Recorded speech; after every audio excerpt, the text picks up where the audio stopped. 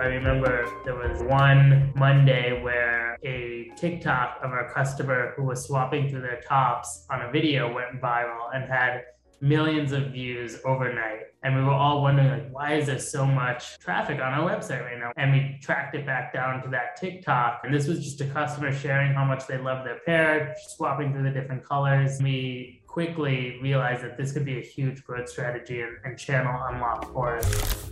Welcome to Sit Down Startup Founder Podcast, where we interview top founders on all things growth, retention, expansion.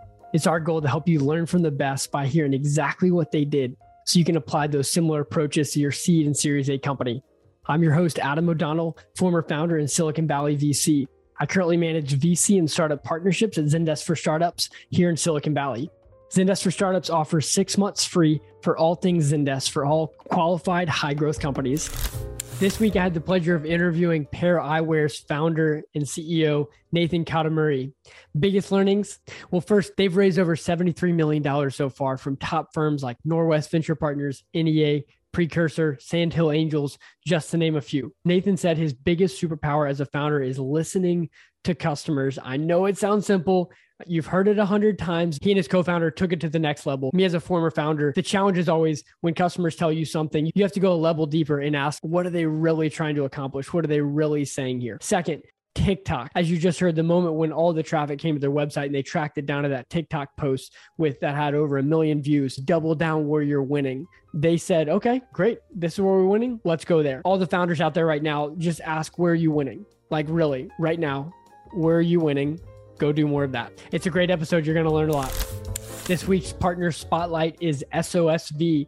They're one of the most active venture capital funds in the world. They have over 2,300 investments according to Crunchbase. Thanks for being a great Zendesk partner.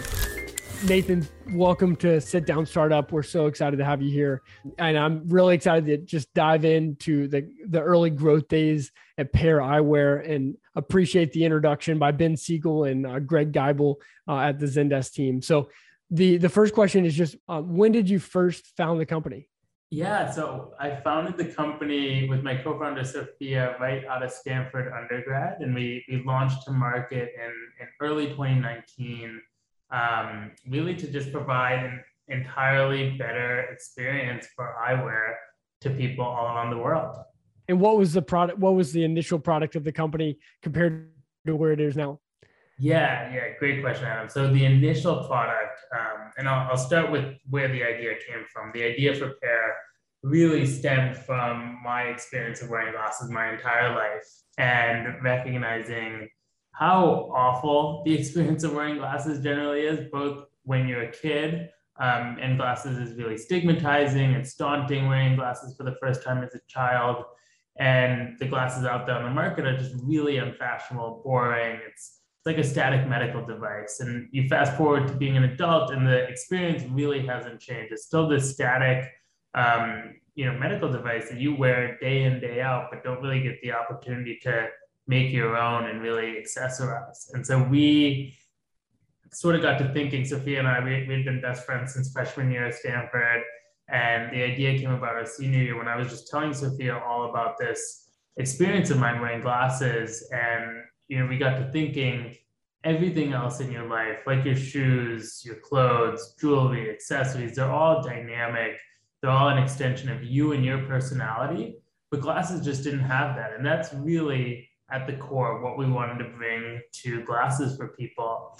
And the idea was originally focused on the children's eyewear market, really in that, we wanted to make that experience for children just less stigmatizing, more fun, make glasses something that they enjoyed wearing. And so we talked to hundreds of families around the Bay Area, talked to their children and asked, what do you want from a pair of glasses? What would make you excited about glasses? And they all kept saying that they wanted to be able to change the colors and match the designs to their clothes and wear a Spider-Man pair of glasses one day or a Golden State Warriors pair the next day.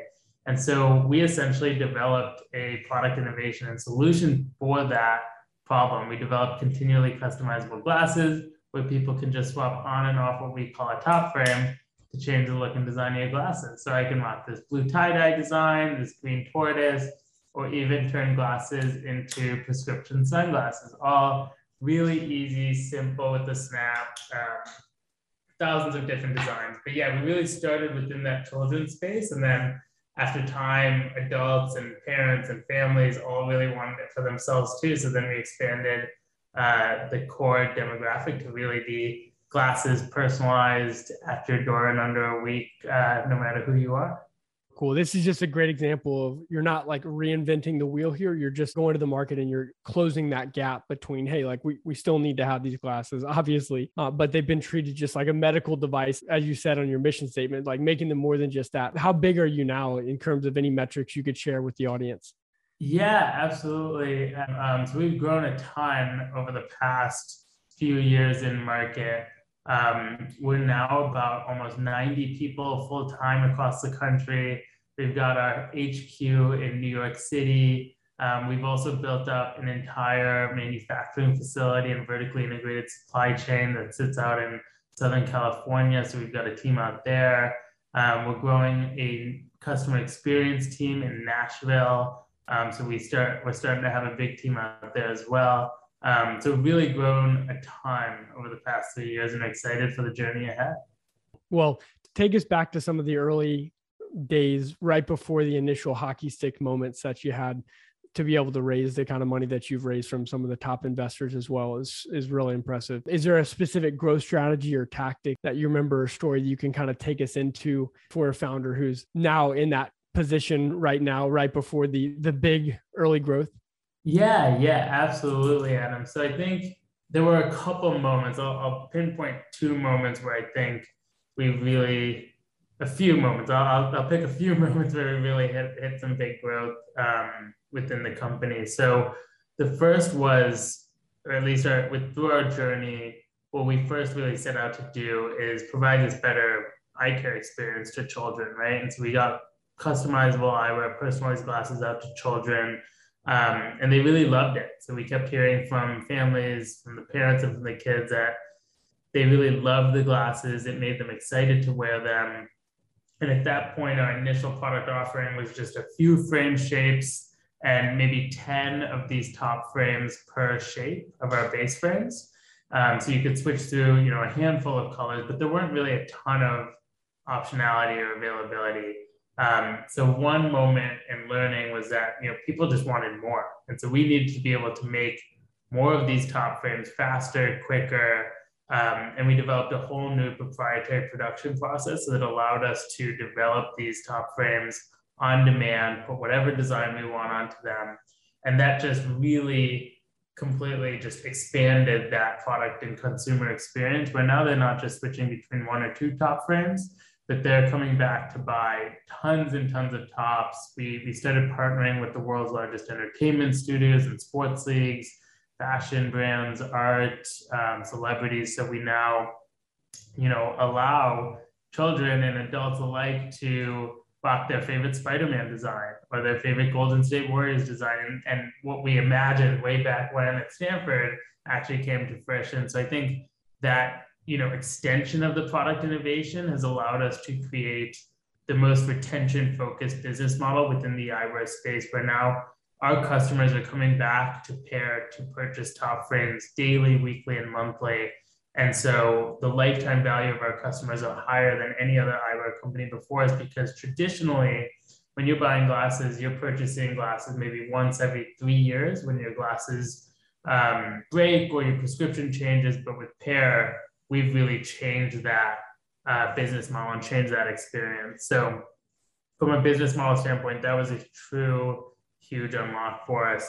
And then the other big area that I think was really exciting for us and was sort of an aha moment is that we've become sort of the forefront of TikTok as a channel, and our community and customer base actually spearheaded that. So I remember there was, one Monday where a TikTok of our customer who was swapping through their tops on a video went viral and had millions of views overnight. And we were all wondering, like, why is there so much traffic on our website right now? Why are so many people shopping? And we tracked it back down to that TikTok. And this was just a customer sharing how much they love their pair, swapping through the different colors. And we quickly realized that this could be a huge growth strategy and channel unlock for us. So we doubled down into that. We started promoting our customers to share videos on TikTok, and they were doing it already organically. And then we, since built out a TikTok influencer strategy, and today it makes up, almost a third of our customer base coming from the channel. So we've been able to really scale efficiently and tremendously through that channel.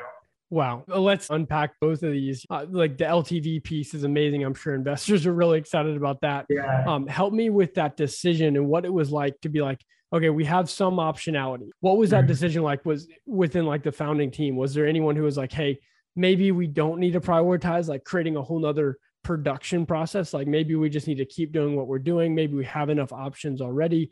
Was there anything around that decision you could focus on? Yeah. So with that decision, it was pretty self-explanatory. So, we always set out to create this new consumer experience around glasses that was accessorized, that you could change on a daily basis. And so it's a pretty easy decision to go out and spend time on finding an even better way to do it than was traditionally possible. And that's what we did. We developed it on our own because traditionally you can't make designs like the designs that we put out into the market. And you can't do it quickly. So we knew we wanted to do that, and our customers were telling us, hey, I want more tops. So that one was actually a pretty easy decision. I'd say one other big growth moment for us, which I think was a tougher decision, was when we actually expanded our core business to go beyond just the children's market. And so, there was for a long time, in a long period of time, we were only selling to children, and adults were constantly asking us, hey, can you make these for us? Or they were actually purchasing our largest children's frames and just like making do with what they had.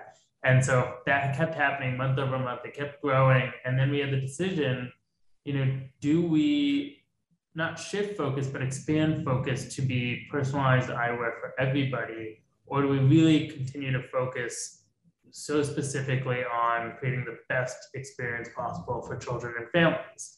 And there were board level discussions about that where we discussed, the pros and cons of each, what could our brand become within each categories. And obviously, the eyewear market doesn't have a lot of, unique, new, modern players in this space. It's really owned by large incumbents. So we really thought we had a huge opportunity to bring this personalized eye care experience to the entire market, and why stop at children? And the market was much bigger. It's a $140 billion global market. So we really went for it and thought we could achieve it. And to date, now our core customer are really adults, and children are still purchasing, but the majority of our customers are adults. That's a big decision. I could have seen how someone in that boardroom might have said, hey, is this a flashy thing to jump on when we need to stay focused on what we're winning? Exactly. And that's exactly what the discussion was of, we set out to build a children's company, maybe we should stay focused there. But Sophia and I really knew that we were kind of sitting on an untapped pot of gold, where our customers kept asking us for this. And you can't hide away from that for too long before, you're just going to miss out on an opportunity. Absolutely. Did you go back and actually change your mission statement? Yeah, we essentially did. We changed it to be more broad and more broadly focused on everybody instead of just a core single demographic of children. And that's why, it wasn't really a pivot. It was more so just an expansion, right? And expanding who we were offering pair to, which was everybody. And then, looking back, you ask yourself, yeah, why shouldn't personalized eyewear be for everybody? Everybody should be able to switch up the glasses in the way they want, have it be an extension of them and their personality, because we all enjoy doing it with our shoes, our clothes, jewelry, right? Accessories, hats. And so it just made such obvious sense. And it's kind of funny that, we really started out in the kid space, and it was to prove out that business model and product innovation. But now it just makes all the sense in the world to be offering it for everybody. The reason I just have stayed on this is because it's just such a big deal. We honor the mission as a founder more than anything, because it's like that's ultimately what we're doing. So to even adjust that at all is tough. Even though this is like, hey, we're still helping kids. It just, I can see that I would have been the one with my old founder who would have been like, yeah, let's do it. It'll be a bigger market, all this stuff. Yeah. But it's like, hey, like, let's stay true to who we initially said we were. But the thing is, you've been able to do both. Have you broken up the company where there's still like people who are just focusing on the kids division? It's all really one group. The whole company's focused on everybody, right? And so we do things that are like on the website or in the experience that we're really optimizing that for children, or we're optimizing it for adults, but we don't really break up the company like teams in that way. But really, like, we believe that the experience should be available and shoppable and exciting for you, no matter who you are, children, parent, adult, whatever it is. Well, let's dive into the second piece that you talked about around the channel. I love this one because it's not like you were sitting in the boardroom saying, hey, like, how can we figure out what channel we should do? This one came and hit you in the face, it sounds like. Yeah, exactly. This one really hit us by surprise. And it's one of those serendipitous moments within a company's journey where you have this light bulb moment of, oh my goodness, this could be a really fascinating and huge growth unlock for us as a company. And it also goes to show that, I think for us, it was a tell that the product itself sort of speaks for itself visually when you get to see it. And it, you don't have to explain, oh, what is Pair? It's so quick and instant and tangible for what we're doing. It's just making glasses personalized. It's making them customizable. You can change it up whenever you want to match your mood, style, your interests, how you're feeling that day, right? And TikTok as a channel really promotes that mentality. And so the way the algorithm works is it basically picks up and starts showing people videos if it's getting a lot of likes, a lot of comments. And because the concept of personalized and customizable glasses was so new, we're the first to really ever do it, it started to get so much traction. And now that's what we found all our videos get. And so it was this moment of, after the weekend, we were just questioning, like, where did all this traffic come from? What's going on? What is this TikTok video that has, thousands of comments after a couple of days and millions of views? And how can we now make that more part of our community, more part of our ethos? And so the videos now today are really just people showing off their Pair, their personality, who they are, why they love their glasses. And we've heard some pretty incredible videos and incredible stories of how people have really just for the first time started to feel comfortable in their glasses and excited about sharing who they are through their glasses the same way they have, every other product in their life. So powerful. And just taking away any shame that someone would have around the embarrassment of that and making it it's not a detractor anymore. It's like a highlight. It's like kids who are jealous now or who are like, I just want to have glasses because they look cool. Exactly. Yeah, we have a lot of both kids and adults who are now just buying Pair just because it's fun and they want to be able to show off new designs and wear a cool pair of glasses on a Zoom call. And it's really just a sense of fashion at this point. The last question, it's off this, but it is, what is your biggest superpower as a founding CEO? Ooh, that is a good question. I would say my biggest superpower as a founder and a CEO has been really just listening to our customer and following them every step of the way. I think there can never be enough said about listening and focusing and honing in on your customer, what they want, who they are, what they need, and what they're looking for from you as a company. And so I think we as a team, and it's really a testament to the team, is that we have just done a great job of constantly keeping our finger on the pulse of that, whether it be the new designs of tops that we're launching to stay relevant. We launched an amazing collection in collaboration with the Van Gogh Museum, and in coordination with all the Van Gogh, art installations that were going on. It was a massive hit. We were able to launch a collection that we called the United with Ukraine collection during the Obviously, everything that's going on in Ukraine today, and we're able to raise massive amounts of money for refugee organizations, and both our customer base and our team move so quickly to really support that. And so to stay relevant and see what's going on and try to make a difference as a company, really in the mindset of focusing on your customer, is what myself and Sophia, my co-founder, really try to instill in our team. And we think about and do everything here at Pair with that in mind. Nathan, thank you so much for your time. Yeah, absolutely, Adam. Thank you for having me. This was a ton of fun. That's a wrap. Thanks for listening. Make sure to subscribe on Apple, Spotify, and Google. If you want to learn more about Zendesk for Startups and our free offer, please check out our website at zendesk.com/startups.